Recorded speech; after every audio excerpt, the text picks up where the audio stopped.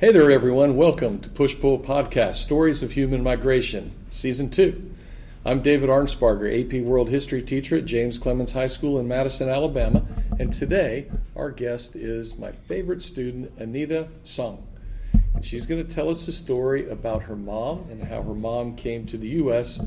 from China back around 2007. Anita, welcome to the podcast. Hi. How are you today? It's good. Okay, you excited to be here? Yeah. Very good. Hey, let's talk about your mom. She came to the U.S. from China, and I know she's your mom, and you've probably heard stories all along, but this is your chance to be able to tell your mom's story, a wonderful part of the concept of migration to our country, a recent story of migration. So, she lived in Fuzhou, Fujian, which is a province in China from like around the southeast part along the water. She grew up rich, so she didn't really have a need for jobs, right? But then her dad died, my grandpa died. So then she had to go get a job, so she came to America.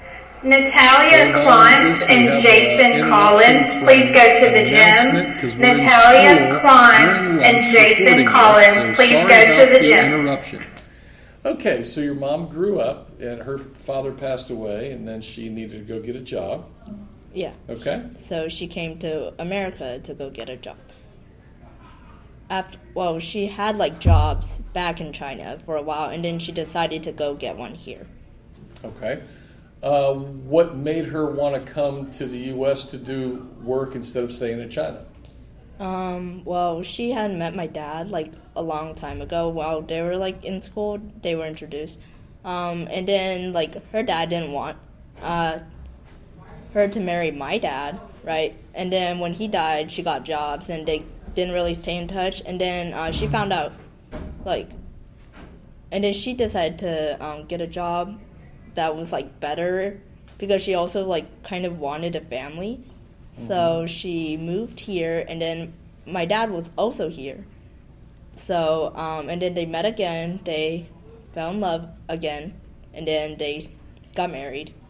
Okay. So there's a lot of components of this, of your mom coming over here. It all starts with her wanting to get a job here, but she knew. Where's your dad from? I'm not sure about the exact province or city, but they're probably like close. Okay. But yeah, also from China. Okay, so did your dad come over before your mom? I'm not too sure about the timeline, but I think it was before. Okay. So this is rather common. There's a lot of people in our country who come from China for a job or for education. Your mom came to get a job. Where did she first move to? New York City, which is like where a lot of Chinese immigrants go to. It's like really packed there. Oh, really? Yeah. Have you been there? Yeah, I was born there. Is that where you were born? Yeah. Okay. All right. And so from there, she moved on. So my other question for you about her movement to the U.S., when she got to New York, did she have anybody there that she knew that could help her kind of get set up in living and things like that? No, not really, because like the only family she has is like back at China, my grandma, and she didn't know anyone. So, but she did have like a few like cousins who kind of knew a little bit about it, but didn't. But it's not really much. Yeah, where did she go when she first got to New York? Do you know where she went to live or who she tried to stay with? She was at New York for a bit, and then she moved around like a lot, but just looking for jobs. And then she stayed in New York, in Brooklyn, and then she had me and my brother, and then my brother and I went to China until we were like 5. My brother was 4, and then we came back to America. And then we moved to Alabama. All right.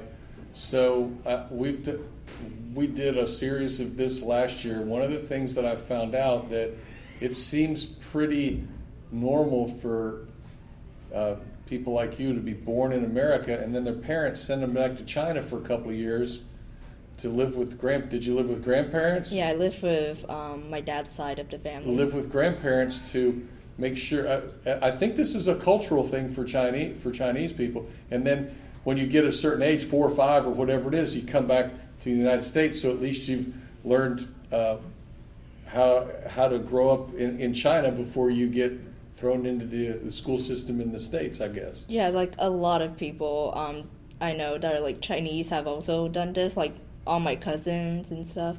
Yeah, they've also been in China until like they were 5, 6, 7, and then come here. Yeah, so that's a very unique.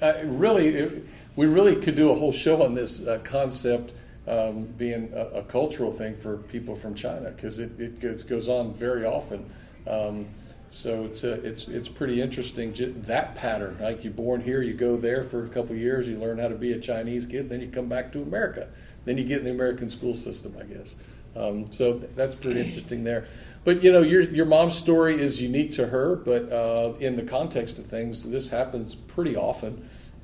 People moving like this, and we talk in our class about human migration a considerable amount, and people have been moving around forever. And again, this is unique to your mom, but this is a pretty good story that of people moving, and this happens more so than people would think. So, anything else you want to tell us before we wrap things up? No. Okay, well, Anita, thank you very much for being on the show. Appreciate hearing the story about your mom. Thank you.